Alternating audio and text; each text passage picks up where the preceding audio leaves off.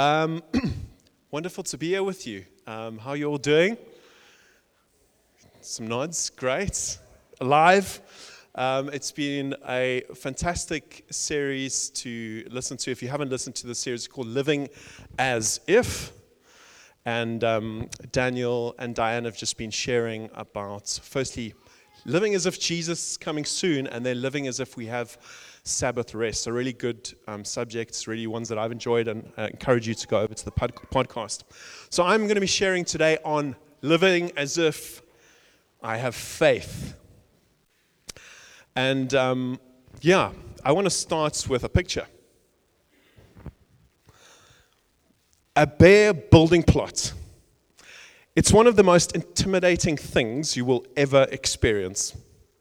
It started with a single idea. Lauren and I wanted to build a house. And Lauren's not here. She sends her apologies. She's sick in bed. But we had this idea. We wanted to build a house. We didn't have any money. We couldn't afford a mortgage for a complete house. And so we thought, well, let's just build it as we go. Little do we know the million other ideas, questions, and problems that would follow. What will this house look like? What materials will we build it with? Who will build it? How will we pay for it? To a more finer design questions like, what type of windows will we choose? Where will we put the toilets? What will the aspect of the house be? And the list goes on and on and on.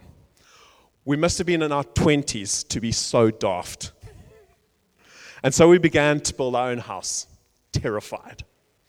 I was so scared I had to ask my father-in-law about 100 times whether this was the right thing we were doing, until eventually he said, Ryan, just sign the contract. We had a foundation party.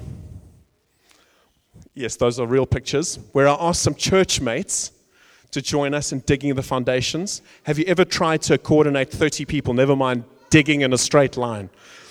Anyway, they came. I had friends to throw the concrete.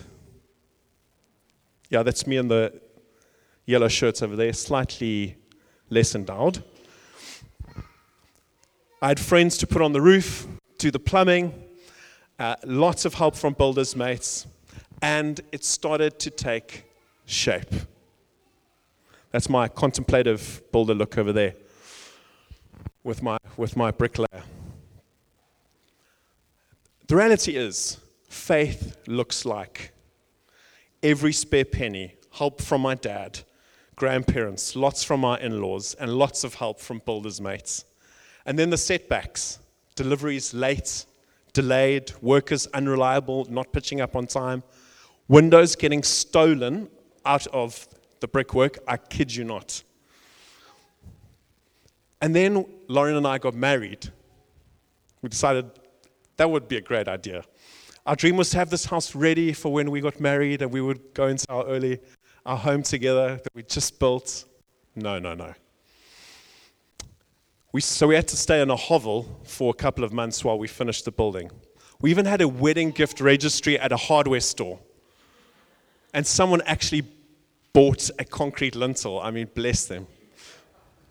All the while we plodded on. And eventually, we moved in. And this was the final product.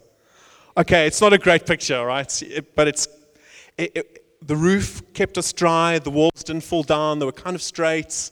And we lived our first couple of years from there. Just move on to the next picture, please, Darren. Yeah, Ben made me put that bit in there that says Ben's room.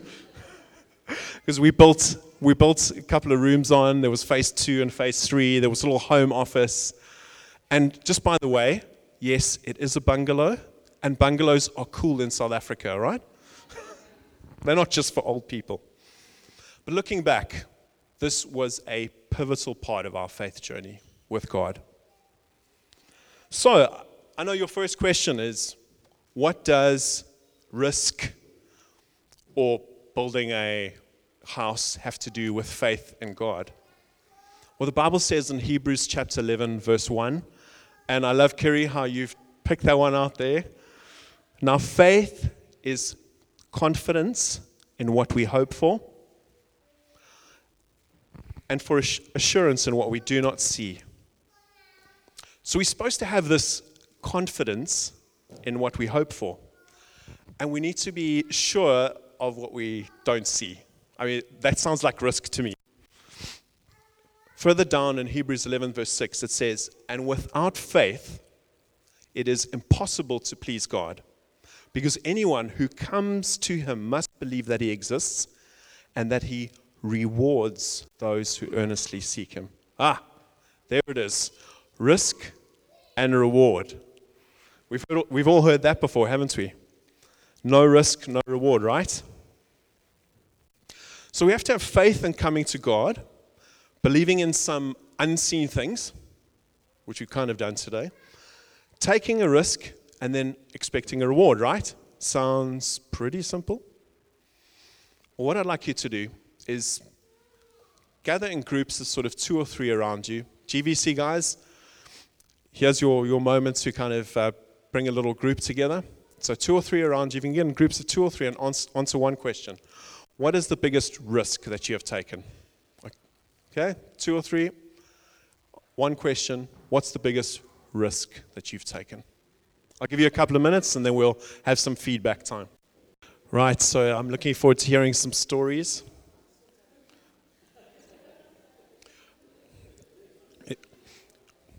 It was just a short, just a summary of a story that you've had. Maybe I should have mentioned that. So give me some examples from your group. Anybody want to share just a risk that they've taken? Shout them out. Boy. Amazing. Several businesses. Love it. Anyone over here? Skydiving. Nice.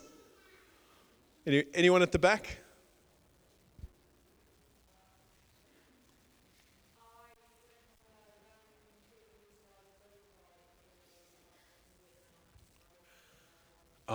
Risky motorbike riding. Nice. So I hear you. I mean, the stories are probably endless, and I know, my mom was sharing a story about her coming to the UK here as well, and the stories are endless. But I hear you say it, Ryan. So I'm not really good with risks. Who can kind of lift their hand to that? Who's risk averse? Who would put themselves in that? People are like, yes, me. Yeah. Or maybe you don't even consider yourself part of this faith. You're kind of just looking in, and you certainly don't want any projects. There may be even some who feel a little bit unworthy about risk and faith.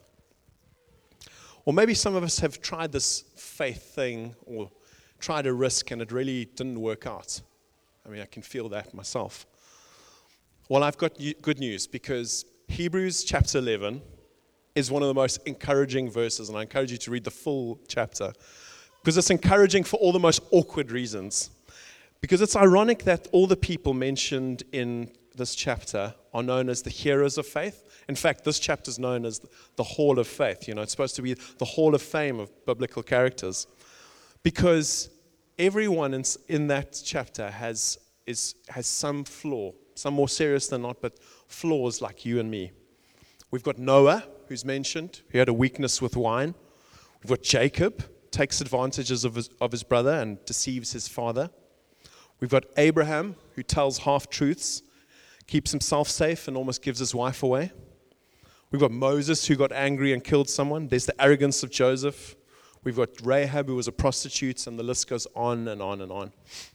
And so I wonder what we think of our chances now. If God's heroes look like that, maybe faith is open to us. Maybe we should give it a crack. But I know your next question is, so what do I do with this faith? Like, what is, give me some actions here. I mean, I'm a practical person. I'm constantly asking God, what is the next step? Because Hebrews 11 doesn't really give it away, does it? It doesn't actually share much about what we should do. So I thought, well, let's ponder this idea of hope, because we're supposed to be confident in what we hope for. And so maybe hope is the starting point for us. Have you ever hoped for something that it hurts? You felt it in your heart. Not just any hope, but one that just kind of consumed you. You couldn't go away, move away from it. It affected your daily life. Perhaps your marriage needed saving. Maybe it was one of your kids that was really sick and you needed a miracle. Maybe it was that promotion at work or that A grade that you were really studying hard for. Or maybe it was that girl that you've been dying to ask on a date. Or a new business that you've been thinking about and pondering for years. I remember praying lots of those prayers. I still do. Lord, if I would just pass the test. Lord, please get me to the end of the month as a business owner. Who can relate to that? Lord, let her just say yes. And she did, by the way. And there's absolutely nothing wrong with those prayers. In fact, it's the starting point, I'm sure the starting point of our faith for all of us. And it's a part of the normal, healthy relationship that we have with God. Those prayers are part of it. But what if these beginnings which are orientated around our needs and wants, led us to look a little wider, to pray a little wider, to look over our neighbor's fence and see and feel what they're going through, to get involved in our community's pains and problems? What if we began to hope for better things for our friends and neighbors and communities? What if we discovered things about them that broke our hearts and we pursued these issues and began to pray and invest time and resource in these things? I remember one instance where my heart was broken. I grew up in South Africa.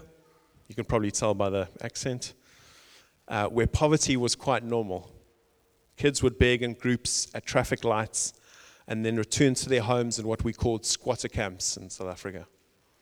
Their games would involve playing soccer in the streets with plastic balls wrapped with orange bags, and they lived life dressed in seventh generation hand-me-downs. Life was desperately close to the edge for those kids. But nothing would prepare me for my visit to Mozambique. Our church had an annual trip to Maputo to support a local church and an orphanage and the ministries that they had across the city.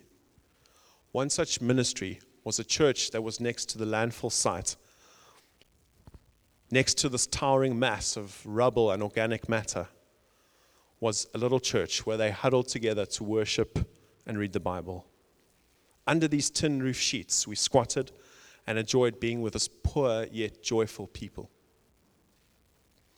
In the middle of the service, in walked these two young little girls.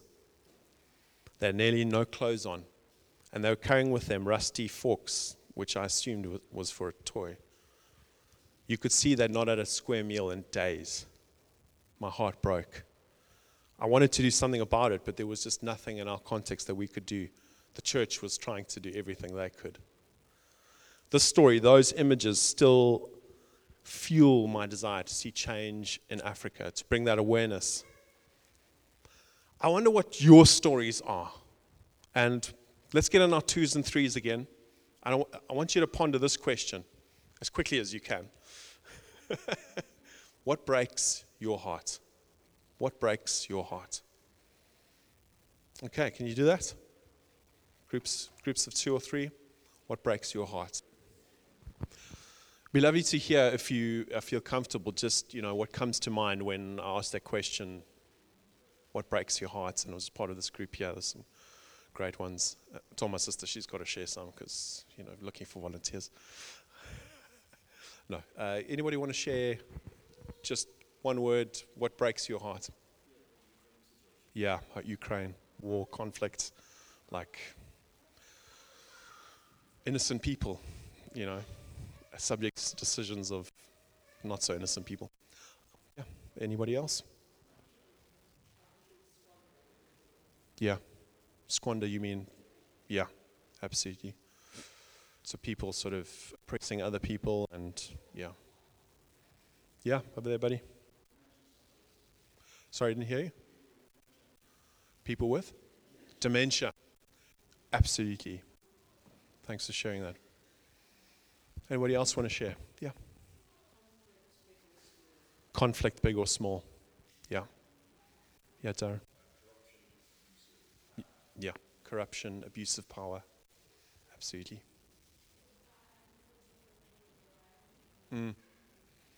People that are alone, people without family, mental health. Yeah, big things, big problems. And the reality is, if we continue to go through the room, there probably would be, another 50 more stories. So there would be lots of different stories as we go through the room, and some would be about suffering, as we heard. Some would be about orphans.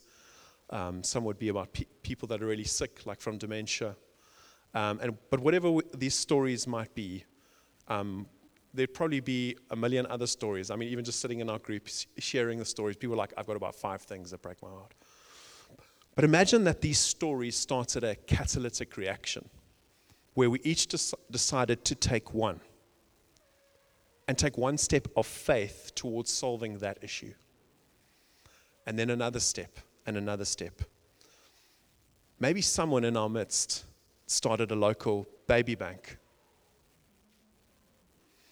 Or someone started helping Sarah with Unity Community, with the people that felt alone. Or maybe someone came with me to Africa and we started dreaming about entrepreneurial ventures. Or maybe you decided to plant trees in Barton Streets to save our planet. Or you prayed with your neighbor so that they could get healed from cancer or from dementia. Imagine our families and our communities watching you now and being inspired by your small step towards solving that issue. And they started their own steps of faith. And perhaps they met Jesus along the way and experienced his love, which even greater propels these steps into larger steps. And maybe our world, our friends, we'd start seeing the world that we wanted. Now that's faith, I think. Now I don't know about you, where you are on your faith journey. Perhaps you are like me many years ago, just trusting God for a house or for a job or getting through the winter. Hello? Or perhaps you are new to faith and you want to try this thing out. But no matter where you are, no matter how you might feel, there's just that next step. There's that space for us to move into. That step of faith, that step into the unseen that Kiri was talking about. That step towards God. I wonder what that next step is for you.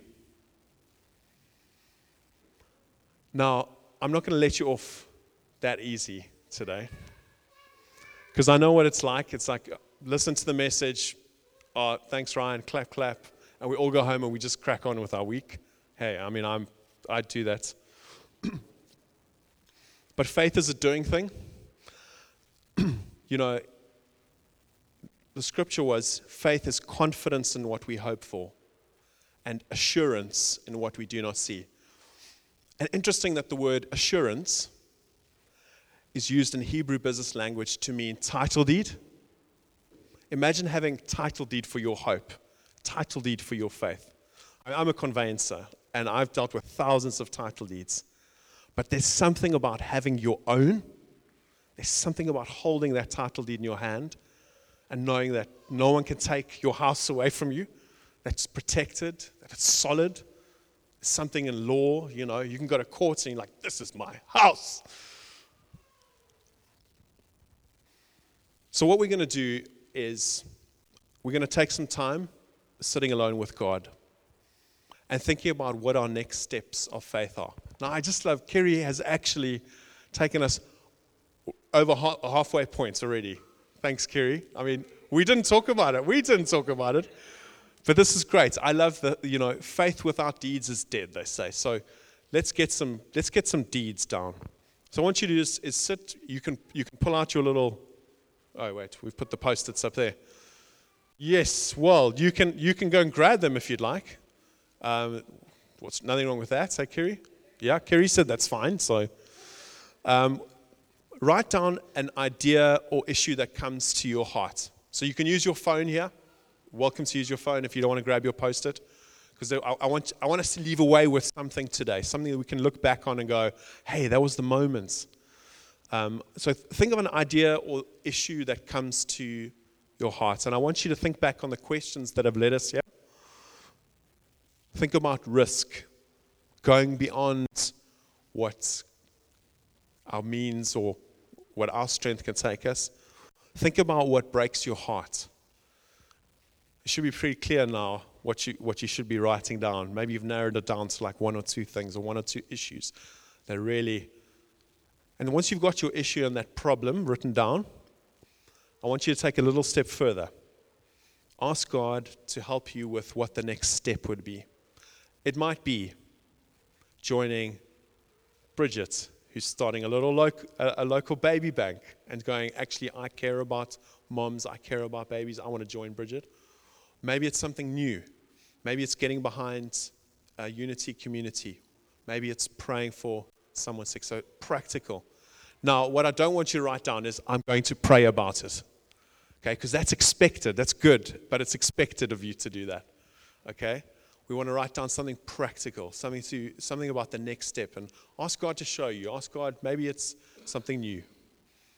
And then if you're comfortable, after a couple of minutes, we're going to share it in the group and ask your group to pray for you if you feel comfortable.